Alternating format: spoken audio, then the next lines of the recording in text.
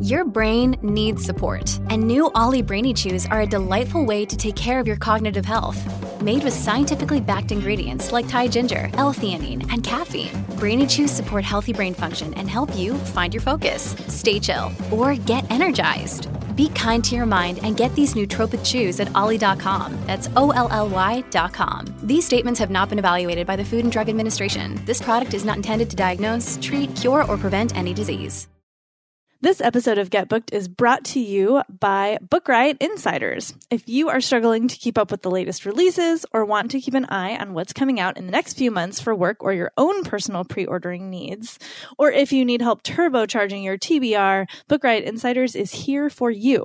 Our new release index, which is available at the novel level for just $5 a month, is curated by our resident Velocireader, Liberty Hardy, from the All the Books podcast.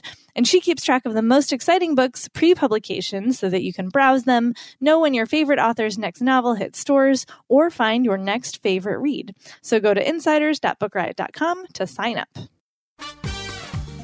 This is the Get Booked podcast, a weekly show for personalized reading recommendations. This is episode 173, and we are recording on March 19th. I'm Jen Northington, and I'm here with Amanda Nelson, and we are coming to you from Book Riot. How's it going? Hello. Good. Oh, good.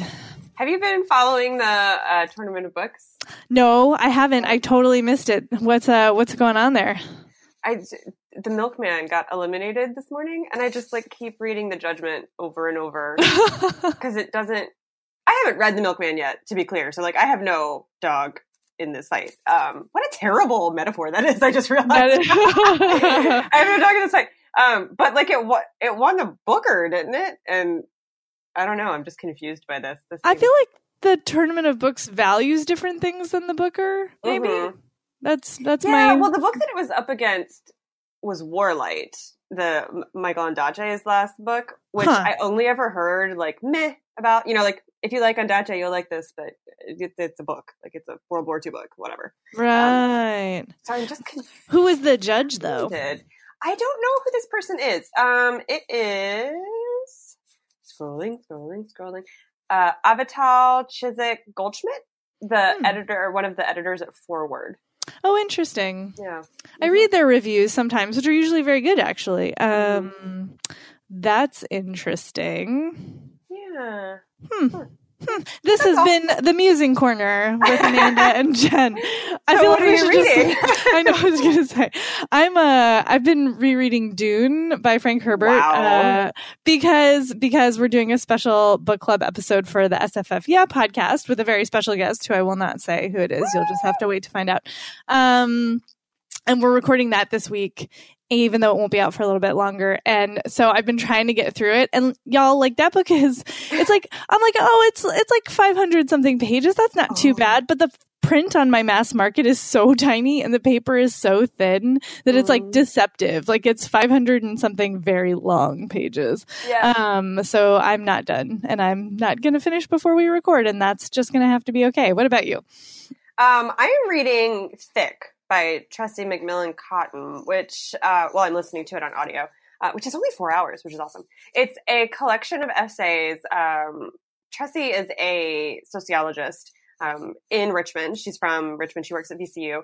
And she's written this collection of essays about race and beauty and healthcare for Black women. And it's all really fascinating.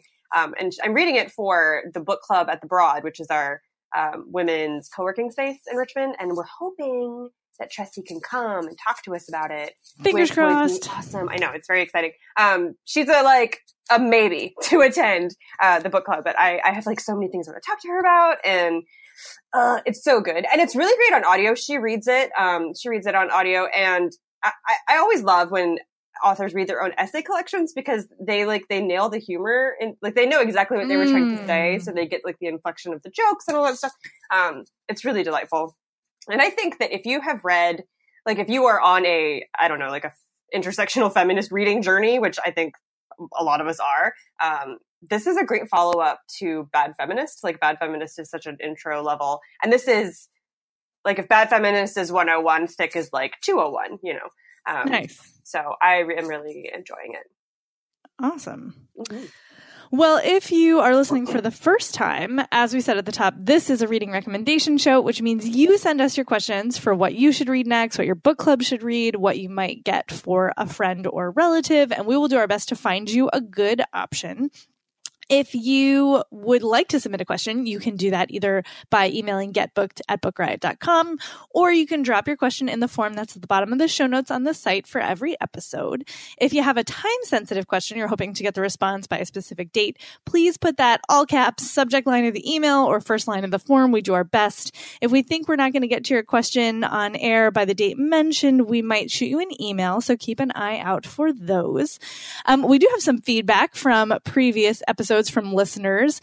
Summer recommends for another modern Beauty and the Beast retelling, Lionheart by Francine, which has an Arab American soldier with PTSD and his new housekeeper. Aww. And as a bonus, it's not a wounded vet, but Bridget Kemmerer's newest, A Curse So Dark and Lovely, is also a Beauty and the Beast retelling. Very nice. All right, let's see. So Amanda's going to read our first question and our first sponsor, and away we go.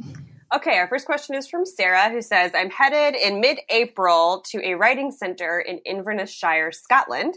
I'd love recommendations for books set in Inverness Shire, the town of Inverness, or anywhere else in the Scottish Highlands.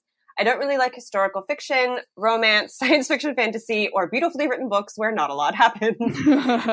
I've read books by Scottish authors Val McDermott and Ian Rankin and Muriel Sparks. Any suggestions for contemporary fiction, especially YA, would be amazing.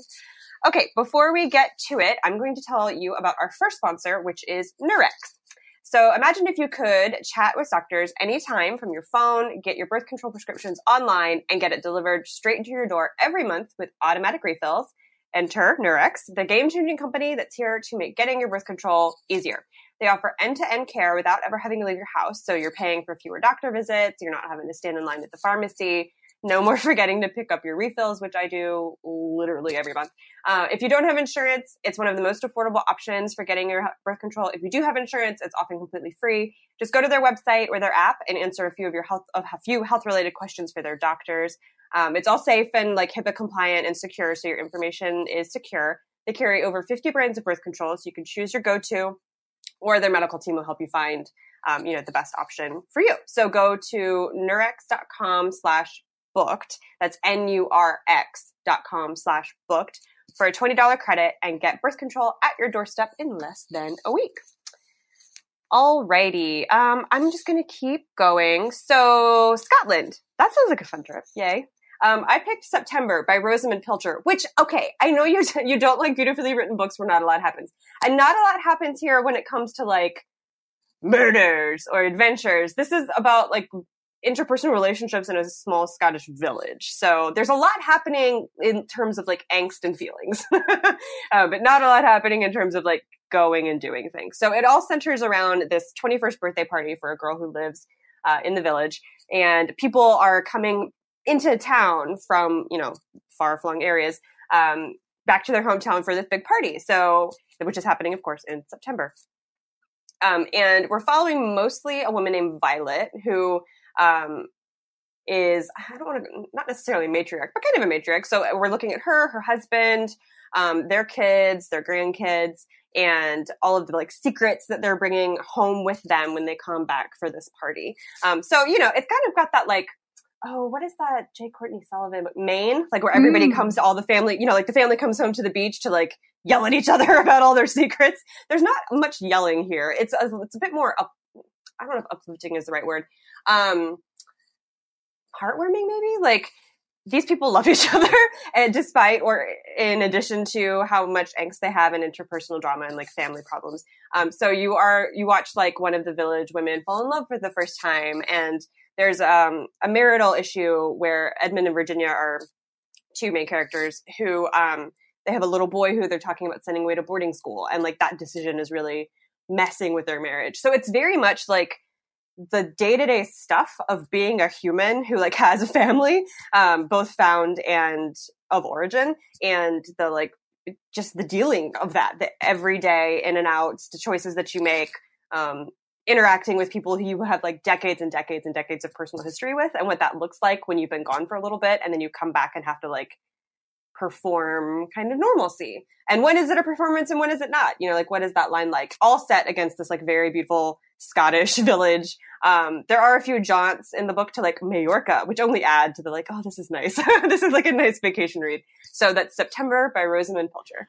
This was a weirdly hard question I like finding the Scottish Highlands in particular. I struggled with this. But I think you'll dig the book I came up with. It's The Sunlight Pilgrims by Jenny Fagan, who is Scottish. And it is like, it takes place in 2020 and it was written in, 2016. So like it's near future, but that's the only really sci-fi thing about it. And it basically imagines that like in 2020, the world is freezing over, like actively climate change is freezing the planet. So there's snow in Israel and the Thames is overflowing and, an iceberg is like drifting off the coast of Scotland.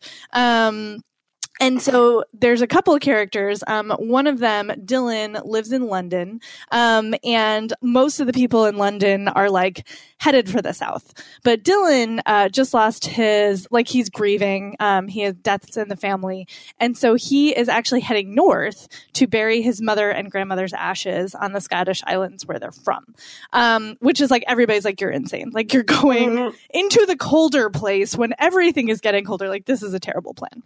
And then up in the Scottish Highlands, there's a 12-year-old named Estella and her survivalist mother, Constance, who are like living in a caravan and digging through landfills and like living off the land, like, dystopia style.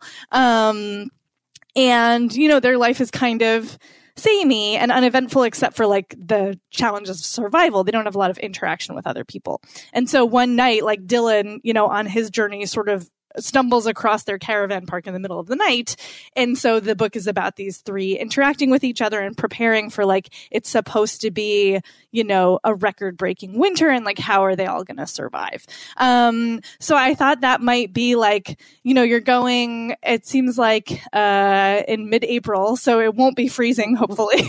There will not be an iceberg floating off the coast of Scotland. But it might be fun to like read about like an alternative Scotland that you are not existing in while you're there. So that is my pick for you. Again, that's The Sunlight Pilgrims by Jenny Fagan. All right. Our next question is from Megan, who says, I'd like help finding a book for a friend or an audiobook recommendation or both. She loves books that empower women and have all the best intentions of showing you how to live your best life. She has enjoyed reading You Are a Badass by Jen Sincero and loved listening to The Universe Has Your Back by Gabrielle Bernstein. Anything similar would be great. I'm just going to keep talking. I picked The Year of Yes by Shonda Rhimes, which is amazing on audiobook because she reads it. And as I think a lot of people have said, like you can, if you are familiar with Grey's Anatomy or Scandal, you can kind of like hear, you're like, oh, Sandra Oh or whoever like was kind of channeling Shonda in this moment when you hear Shonda talking. So that's exciting for fans. And I read this book in print. I loved this book because Rhimes is talking about basically she has this like crippling fear of saying yes to things. Like she didn't want to go on interviews or Hollywood parties or like give a keynote or like talk to the media ever. And there was like in her position that became increasingly a problem. So she decided at the end of 2013 that 2014 was going to be her year of saying yes to things that were scary. And which like is amazing. But then also I'm like, I personally say yes to too many things. So I have the opposite problem. Yeah. And there's a great chapter in there called Saying Yes to Saying No. That was like my like forever anthem. So I think there's so much good stuff in here and there's so many great personal stories. She shares a lot about her own life and her being a parent and being part of a family and dealing with toxic friendships and just all of this stuff. It's so good. And she's so frank and she's so funny. So I just think this is like, it's just great. It's just great. So again, that's Year of Yes by Shonda Rhimes. Okay, I picked The Power of Meaning by Emily Esfahani Smith. I really love this book when it comes to that genre of like improving your life and, self-improvement, self-betterment. I don't know. I don't like self-help. That's a weird term. But the thesis of this book is that personal happiness is kind of an empty goal because you're chasing a feeling that you can't always predict. But in reality, what people are chasing, but they don't really have the language for necessarily, is meaning in your life. And so according to this author, the like kind of 4 pillars of having a meaningful life are belonging, purpose, transcendence, and storytelling. And so she travels around the country, talking to different groups of people, doing different, she talks a lot about different literary writers and philosophers, George Eliot and Buddha, among others, to talk about how we create lives that build on those 4 pillars. And in doing so, you will eventually have a life that's happy. But even if you aren't always happy all the time, feeling 100% fulfilled and content, like in every moment, your life will have meaning and purpose and satisfaction, which is more important. And I think I read a lot of self-improvement books, and I think that a trap that a lot of them fall into is this exact thing, this like chasing of happiness, which is like a very fleeting, ephemeral, often meaningless word, especially at this point where we've written so many books about it that it's like, what does that even mean? You know? So if you're really looking for getting to like the bottom of how to craft a life that makes you feel like you have spent your time here well, I think this is a great book to read in pursuit of that. So that's The Power of Meaning by Emily Esfahani Smith. Well, now I need that. It's really good. It's really good. Okay. Question 3 is from Jody, who says, I am finally rejoining the dating scene after a painful divorce following almost 20 years of marriage. I'm pretty nervous as things have changed a bit since I was last on a date. So I'm hoping you can help me with a romance book recommendation. I'm new to the genre and have enjoyed only The Kiss Quotient and The Duchess War. I identified with the awkwardness of the characters and would love to read more. Would you be able to recommend a romance that I might be able to identify with given my circumstance? Trying really hard not to feel like I am the only one. Maybe I am. You're not. Okay, I'm going to keep going. Yay. So I picked Sarah MacLean's divorce book, for you, which is The Day of the Duchess, which was published the day my divorce was finalized. And I was at BEA. No, it wasn't published. I was at BEA and I got it signed by Sarah MacLean the day. I had just gotten the call that my divorce was final. And then I got in line to have her sign this book for me. And then I read it on the plane home. So I know what you're feeling. I've been there. And this book was such a good read for me at that time.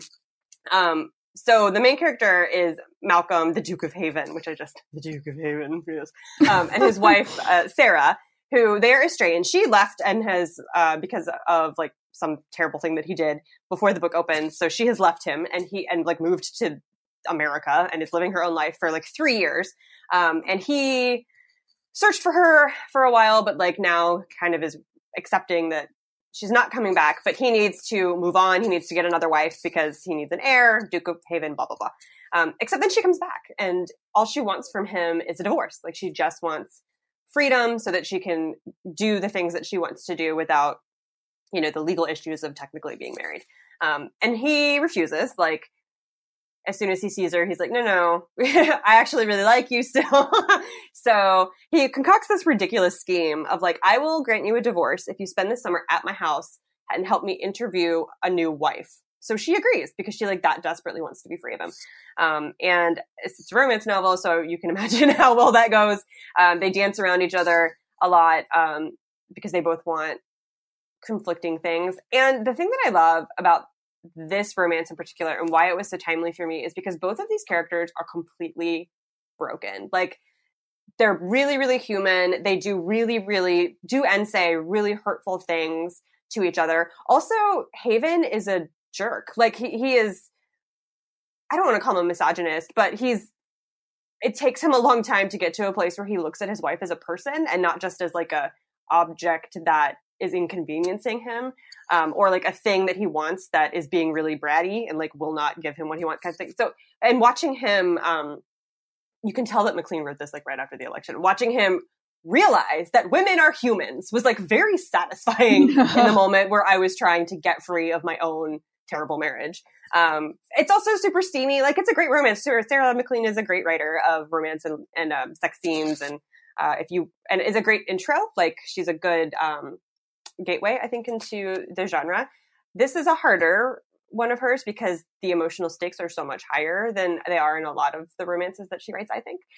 But I think that if you're fresh off a divorce, this is like a good, it'll just, all the feelings will be validated, which is helpful. So that's The Day of the Duchess by Sarah MacLean. Yeah, super cathartic. Very much. I picked A Girl Like Her by Talia Hibbert, and this book comes with a trigger warning for discussion of domestic violence. This is a great romance novel. I loved it so much. It's about a woman named Ruth who lives in this tiny town in England, and she is on the autism spectrum. And so she does not like human contact. She's not down with just like hanging out with people or chit-chatting. She loves comic books, and she just wants to like live her life. She's a comics writer and artist. Like, she has a job. She has her sister and her family. And that's fine.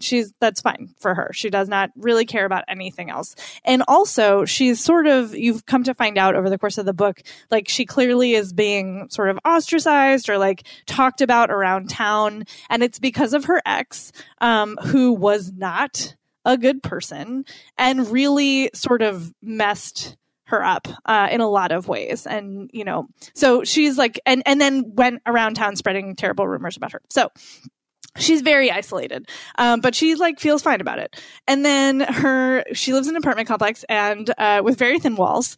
And a new neighbor moves in, Evan, who is a like literal blacksmith, ex-military, and like a big cuddly teddy bear on the inside. Like, all he wants is to take care of the people in his life and make a sort of fresh start in this new tiny town in England that he lives in. And he sort of runs in, like literally, in fact, on the street, runs into his neighbor and notices that she's kind of standoffish and like not part of the town vibe, and decides that he needs to find out what's going on. And then he realizes like she literally doesn't know how to cook, like she's living out of a freezer, and he's just like, oh God, and like makes her lasagna and goes running over with it.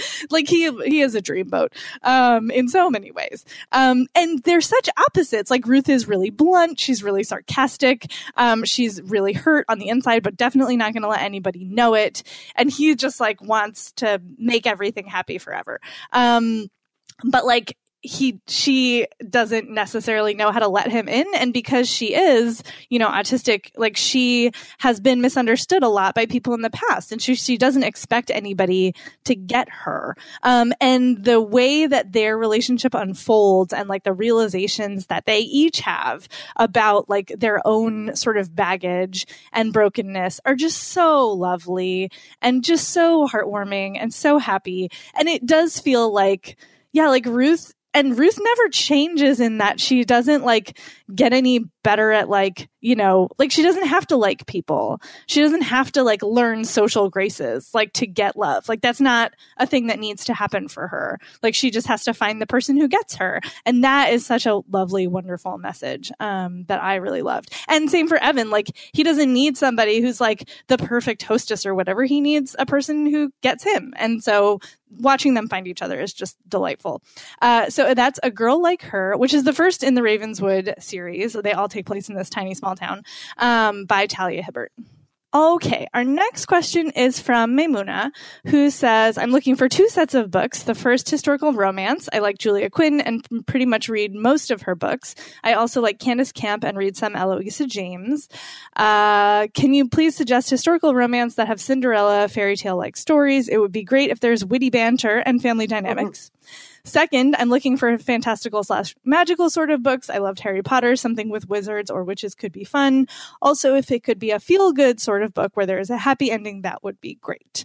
So we split this one up. Amanda, do you want to tackle the first one? I took the Cinderella/fairy tale stories angle. And so I picked Tessa Dare's Castle Ever After series. And the first book in that series is Romancing the Duke. And each of these books in the series are about their historical Regency romances. And in each of the books, the main character, the heroine, inherits a castle for various and sundry reasons, and then has to go live in the castle. It has a very fairy tale, excuse me, it has a very fairy tale like setup, even though none of them are really, I don't think, based on fairy tales, though Romancing the Duke, you could maybe make a Beauty and the Beast kind of comparison. So in Romancing the Duke, the heroine's name is Isolde, and she is the daughter of a writer who was super successful and very famous, but is now dead. And because of his like mismanagement of their money, she is completely poor. Like when the book opens, she hasn't eaten in a few days. She has nowhere to go, no family alive. And then she gets a letter from her godfather, or from her godfather's like estate, that he has left her this crumbling castle. And so she's like, sweet, somewhere to live at least. Like that one problem is solved. So she travels to this castle, gets there, goes inside, except someone's already living there. And that someone is a very cranky, blind duke, who he's just not very nice. You know, he's very beastie in that way. And he does not respond well to like an extroverted woman coming into his home and telling him that she owns it now. So he like physically kicks her out, like picks her up and removes her from the property, which comes back. She's got nowhere else to go. And then he decides that he's going to give her a job. He'll pay her £200 a day to answer all of his correspondence, which is stacked up quite nicely because he can't read any of it. And while she's doing that, she can stay there in exchange. And while they are getting through all of his papers, he's going to investigate how his home came to be sold without his knowledge. And the answer is probably in that pile of papers. So that is the whole setup. The problem, of course, ends up being that they like each other because it's a romance novel. And that's what happens. Despite the fact that he bodily picked her up and tried to toss her out of, I'm sorry, I know that's not funny. I thought it was really funny though. Like, cause she handles him quite nicely. But I know I've just dug myself into a hole here now. Anyway, there are castles and beastly type dudes and very smart women who handle them with aplomb. So that's Romancing the Duke by Tessa Dare, and that is the first book of the Castles Ever After series. No one is surprised that I took the fantastical magical sort of book. And also some of you will not be surprised by my recommendation. It is Witchmark by C.L. Polk, which I continue to love, one of my favorite fantasies of the last year. And it is so feel good without being like, what is the word I want? Like it's got stakes. It's like weighty. Schmoopy? Yeah, it's got a lot of heft to it. There's emotional stakes and there's action and there's political shenanigans, but you also just feel so good when you're done reading it. You're like, oh, I feel just amazing right now. It takes place in a sort of Edwardian England-esque world where there is some technology, but not a ton. And there is a world war going on. And there are all of these like noble families who have magical gifts and they are in charge. And then everybody who's not noble, if they have any traces of magic, they are like basically considered to be witches and they will go insane. And so for their own good and the good of everybody else, they have to be sent to these asylums. So unless you're noble, you don't get to have magic. And like the noble's magic is considered different from the magic of everybody else for reasons. And so our main character, Miles Singer, is working in a veterans hospital. He himself was in combat and has come back and is using his medical training to help returning soldiers. And he's noticing that they all have this weird form of PTSD that doesn't seem entirely just like mental, like it perhaps has nefarious roots. And while he's trying to figure that out, he's also sort of in hiding because he does have magic and nobody can know. He's not even like, that's not even his real name. And then one day a patient comes in who has been poisoned and like dies in his arms and sort of charges Miles with like this clue and has to figure out what is going on here. It ties into to maybe like he thinks it might tie into what's going on with his patients. And his cover gets blown and everything goes to heck in a handbasket. And he has to like figure out like what is going on and how he fits into it and what he can do about it. And there's a beautiful gay love story. There are so many great characters in this book. And they do like, you do feel at the end, it is the first in a series, I will warn you. So it's not like everything isn't tied up with a tidy bow, but there's a really good ending. It's very satisfying. And you're just going to feel great when you finish it. Like I haven't recommended this to anybody yet who has not come back and been like, oh yes, that was great. Like this has been, as far as I'm aware, like universally beloved by everybody I've recommended it to. So I feel strongly that you will like it. So again, that's Witchmark by C.L. Polk. And now is the time for our next sponsor, which is Girls with Sharp Sticks by Suzanne Young. And this is about the girls of Innovations Academy who are beautiful and well-behaved. And you know that because it says so on their report cards. Under their guardian, they receive a well-rounded education that promises to make them better. So they're supposed to be obedient and free of troublesome opinions or individual interests. But of course, their carefully controlled existence is not quite as it appears. And Mina, our main character, and her friends start to uncover the dark secrets of what's actually happening at this academy and who they really are, and they start to learn to fight back. The publisher is calling it Westworld meets The Handmaid's Tale because everything is compared to The Handmaid's Tale right now. So it is, but if that is your vibe, it is a new sci-fi series that confronts some of today's most pressing ethical questions. It's the first book in a brand new series by the New York Times bestselling author of the program, Suzanne Young. And so you've got high-octane drama, you've got near future, you've got romance, you've got plot twists, and you've got real-world issues. Cosmopolitan said that this book has enough plot twists to give a reader whiplash, which is always a good time. So if that sounds like your jam, check it out. It is Girls with Sharp Sticks by Suzanne Young and sponsored by Simon & Schuster. Thanks so much for sponsoring the show. I love that title. It's pretty good, right? Very wheelhouse. Alrighty. Question 5 is from Stressed Introvert. Comes up by us. Okay. Who says, I'm looking for a book recommendation to help with being an introvert handling drawn-out social situations. I'm very introverted, but can usually handle social situations that I have some control over or that have a defined start or end time, like being at work or going out for meals with friends. Drawn-out situations like hosting people in my house for several days are very stressful. Last week was really difficult when, after having my second child and being postpartum, my in-laws stayed with us for a week. Needless to say, I found it to be very stressful on top of the lack of sleep, and I'm worried that I could damage my relationship with my family.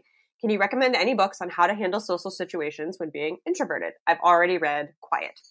Okay, we have a post on this site called 10 Life-Changing Books for Introverts that I think most of these would be pretty helpful for you. So I'm just going to leave a link to those in the show notes. And I picked one of those, and it's called The Awakened Introvert. It's by Arnie Kozak, and the subtitle is Practical Mindfulness Skills to Help You Maximize Your Strengths and Thrive in a Loud and Crazy World, which it sounds like, 2 kids, new baby, in-laws in your house. Your world is probably pretty loud and crazy right now. So the things that I love about this book, it is both a confirmation that being introverted is good, which is something I think that's missing from a lot of our social personality conversations. This is definitely an extroverted world and a world designed to help extroverts thrive. And it can be really easy for introverts to feel like they are less than or less talented or less valuable. And this book directly speaks to that.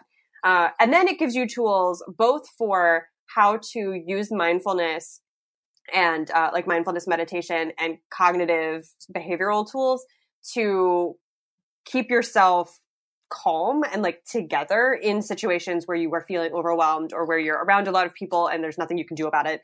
And you're getting anxious. So he gives you tools for that, but then he also gives you a lot of advice for how to take advantage of your strengths in those situations. So introverts are really good at communication. They're really good at reflection, and things like that. And so he talks about how to use those strengths that you already have in situations where you're probably uncomfortable to ease your way. Not necessarily to make other people feel more comfortable with your quietness, but how to be more confident in it and how to just wrangle your feelings and everything that's happening around you at the same time, so that you don't let situations that you're in that you can't control make you feel bad about yourself or put you into any kind of anxiety spiral. Which is, especially if you have a new baby and are postpartum, you're probably already there. At least I was when my kids were first born. Everything is stressful and a tragedy and an emergency, and loud and noise, and it's just really tough. So dealing with that on top of having people in your house is you need all the mindfulness assistance you could possibly get. So that's The Awakened Introvert by Arnie Kozak. I love this question. And I also was coming at it kind of from a side angle because I saw Amanda had the introvert specifics covered. And I thought you might find helpful one of Brene Brown's, I think this is actually maybe her earliest book, I thought it was just me, women reclaiming power and courage in a culture of shame. Because the thing that I was thinking about when reading your question was about how hard I find it as both an introvert and a people pleaser to say no to people when they want something that is like hard for me or is going to be sincerely stressful. And like, I am terrible, have been terrible at drawing boundaries that are good for me, but feel like telling people no feels horrible. And then I have all kinds of men like, oh, I'm selfish, or I'm this, or I'm that, for wanting to say no to things, or for not enjoying the things that other people seem to enjoy, or for, you know, having these feelings about my abilities to do, like, you know, to be a good family member, or to be a good mom, or to be whatever. I mean, I'm not a mom, but you know what I'm talking about, to be like good at the things that society or culture tells me I should be good at, and what ways I should be good at those things. And this book just deconstructs all of that. And what she's specifically looking at are women and shame, and the way that, you know, addiction and perfectionism and fear and blame all are coming out of this culture where women are basically told you have to be good at all of these things, and if you're not, you're a bad person. Like, if you don't like having people around, if you don't like going out to things, if you're not comfortable with X, Y, or Z, that means that you're the problem. And you're not. Like, it's okay to not want to do some things. It's okay to have boundaries. It's okay to not be perfect at everything. Like, that's a message that we don't hear often enough. And so Brene Brown did this whole huge study. She talked to tons of women. She talked to therapists about all of these things, and is sort of bringing her research and these personal stories into this book. And it's so powerful. Like, it really digs into, I think, a lot of really damaging narratives that we have internalized. And it's so helpful. You know, like the title says, like, it's not just me. Like, it's not just that I am like a special snowflake. Like, other people feel this way too. We are all struggling with something, and that's maybe okay. And like, maybe we can build like space for ourselves to have struggles and to not be perfect at things, and have that be okay. So yes, I highly recommend it. It's really, really good. Again, that's I Thought It Was Just Me by Brene Brown. And our next question is from Emily, #hooked on Get Booked. Thanks for that. That gave me a good chuckle. And so it says, I recently caught the live performance of Rent on Fox, which is a musical I have loved since childhood. Always leaves me wishing there was more. I'm so enthralled by ensembles of all compelling characters and strong friendships, but I mostly get that vibe from TV shows and movies such as The Family Stone, This Is Us, Friends, Parenthood, and of course, Rent. I'm open to all levels of realism and time periods, but I'm hoping that you know of any books that reflect the feels from shows like these. What do you got, Amanda? Just the biggest trigger warning. So I picked A Little Life by Hanya Yanagihara, which has several trigger warnings, mostly self-harm, sexual assault, and harm to children. This is such a big book, both like in size and in reputation, that I don't know if I need to tell you what it's about, but I will say that it's about four classmates, four men who graduate from a little college in Massachusetts. They all moved to New York to like make it or break it in their various occupations. But the main character that you're focusing on is a guy named Jude, who has a really terrible, traumatic childhood. And then you follow him specifically, but all four of them as the other three kind of like orbit him, as they grow they're adults, but as they grow from being, you know, newly minted adults fresh out of college to like middle-aged men. And it's really hard. It's a really hard read. And I struggled with this question because like This Is Us is a hard show to watch. Like, a lot of things happen in that show that are very emotional, but like Friends, maybe not so much. So, I mean, unless you have a really strong feeling about Ross and Rachel, I don't know, which I do, but neither here nor there. But A Little Life is a lot more dark, I would say. And it is a lot, it's almost 800 pages, and none of them are happy pages. So I'm just like throwing that out there, that if you have trouble reading really long, emotionally difficult books, then this might not be the one for you. But if you can handle it, I think that it will scratch this itch for you, because it is an ensemble. It is about found family in the same way that all of those shows are, and the books that you mentioned are. So I struggled with this one, but I'm going to stand by it and reiterate that it's very sad. Like, the cover is a man crying for a reason. So Just throwing that out there. But if you can handle it, I think it would be a really rewarding reading experience for you. Okay, I'm going to stop talking now. So that's A Little Life by Hanya Yanagihara. I picked for you a book that I basically consider Friends, but queer and set in Toronto. It's Holding Still for as Long as Possible by Zoe Whittle. And this is about three 20-somethings living in Toronto, sort of trying to figure their stuff out. So two of the characters are a couple. I've forgotten everybody's name. I apologize. I read this book a while ago. But so two of them are a couple, and they're sort of struggling. Like their relationship is not working anymore, and they're not really sure why. One of them is an EMT, and so like his life is very stressful in that way, and so he's sort of struggling with the things that he sees, but also just like a lot of times it's totally fine, so it's harder to go home and have this like relationship that's on the rocks. And then there's a mutual friend who sort of, there's like a little bit of a triangle, a romance shape, if you will, that happens. But what I love about this book is difficult things happen. And like, you know, one of the characters really struggles with anxiety and, depression, and the feelings aren't easy, but like ultimately it is a hopeful, positive, fun book. There's some really funny moments. And then there's just a lot of like, seeing yourself as a 20-something in the characters of this book. Like I'm now in my mid to late 30s, but I like it's fresh. It wasn't that long ago, and I'm like, oh yeah, I remember that. Like I remember how that group dynamic was, or how those feelings in a relationship like that were. Like it has a lot of what you're talking about of like, you know, there's these characters and their friendships and their romances, and things aren't always easy, but like they all kind of find their way back to each other. That's very much the feeling of this book. So I think you will enjoy it. It is Holding Still for as Long as Possible by Zoe Whittle. All right. Our last question is from Jill, who says, because of a family member, my Uncle Tom, and because of a friend's mother, I have a special interest in finding two topics I haven't come across yet. I love nonfiction, but I love reading historical fiction about a topic first. Do you know of any books that feature the flying tigers over Burma during World War II, and or books about the flight of people referred to as White Russians fleeing Russia after the fall of the Tsar?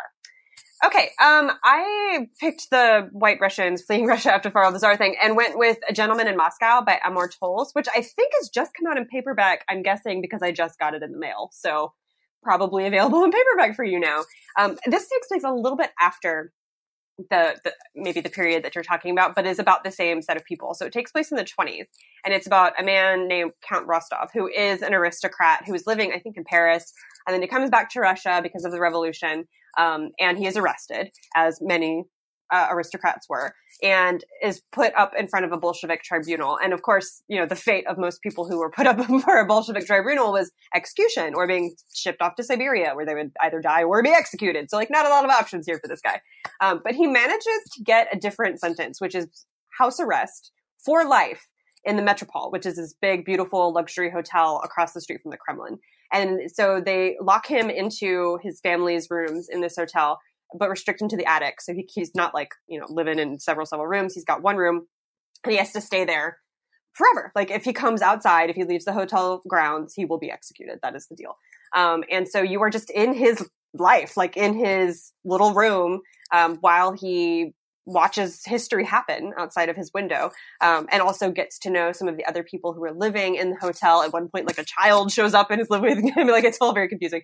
But Amor Towles wrote Rules of Civility, which was one of my favorite books of the year when that came out. And he's just so good at writing dignified men in pain. Like it's this very specific talent that he has that I've never really encountered in another author. But like,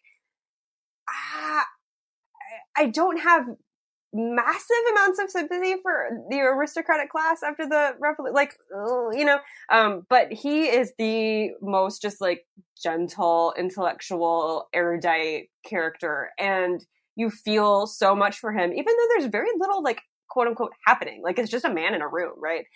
For years, for his whole life. But the comings and goings of the secondary characters and him watching what's happening in a way that he can't participate in, which is, you know, for someone from a really wealthy aristocratic class is not something that he's used to. It's just so interesting. It's so interesting.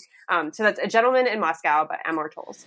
I tried so hard to find you a Flying Tigers Over Burma book that I could recommend, and I just came up totally dry. So if any of y'all who are listening have recommendations for that, please do send them in. It was not, there's just really not a lot. And instead of a historical fiction, I have a book for you written by a woman who did leave Russia after the Russian Revolution, and was an expat living in Paris.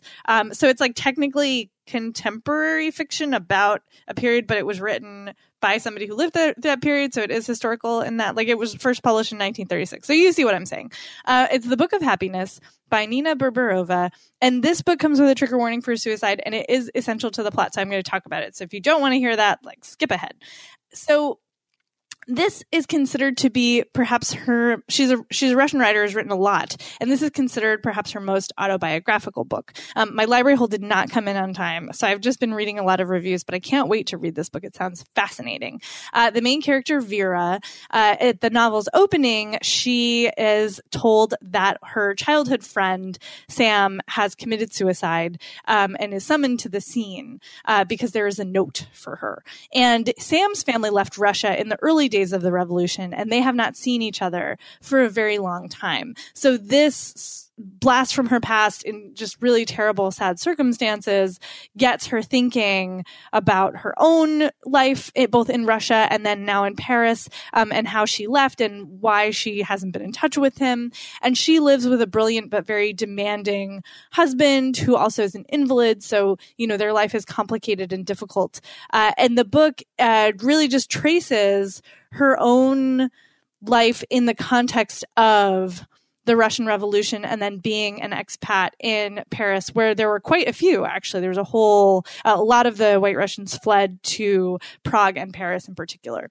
So it's all about, that, like, what it was like to grow up in Russia and then leave in these circumstances, and what her life is like and the men in her life. And so it's a very, woman thinking about her stuff book, which I find very interesting. And it's actually sort of the comp, I guess, to Amanda's. Like, we've got both sides of the gender binary. So I think you'll find it interesting, especially because I always think, historical fiction is great because usually the writer has done a lot of research and they're recreating this time, but it is also really interesting to get the perspective of somebody who is writing as they have lived through the thing. So I thought that might be a nice compliment. So that's The Book of Happiness by Nina Berberova. And that's our show. Hooray! Thank you all so much for listening. Please leave ratings and reviews on Apple Podcasts if you are so inclined. It helps other folks to find the show, and we love to see the feedback. Thank you to our sponsors for making today's episode possible. You can find us on social media. I am on Twitter mostly as Jen IRL, and that is Jen with 2 N's, IRL. And I'm on Instagram at I'm Amanda Nelson. And we will talk to you next time.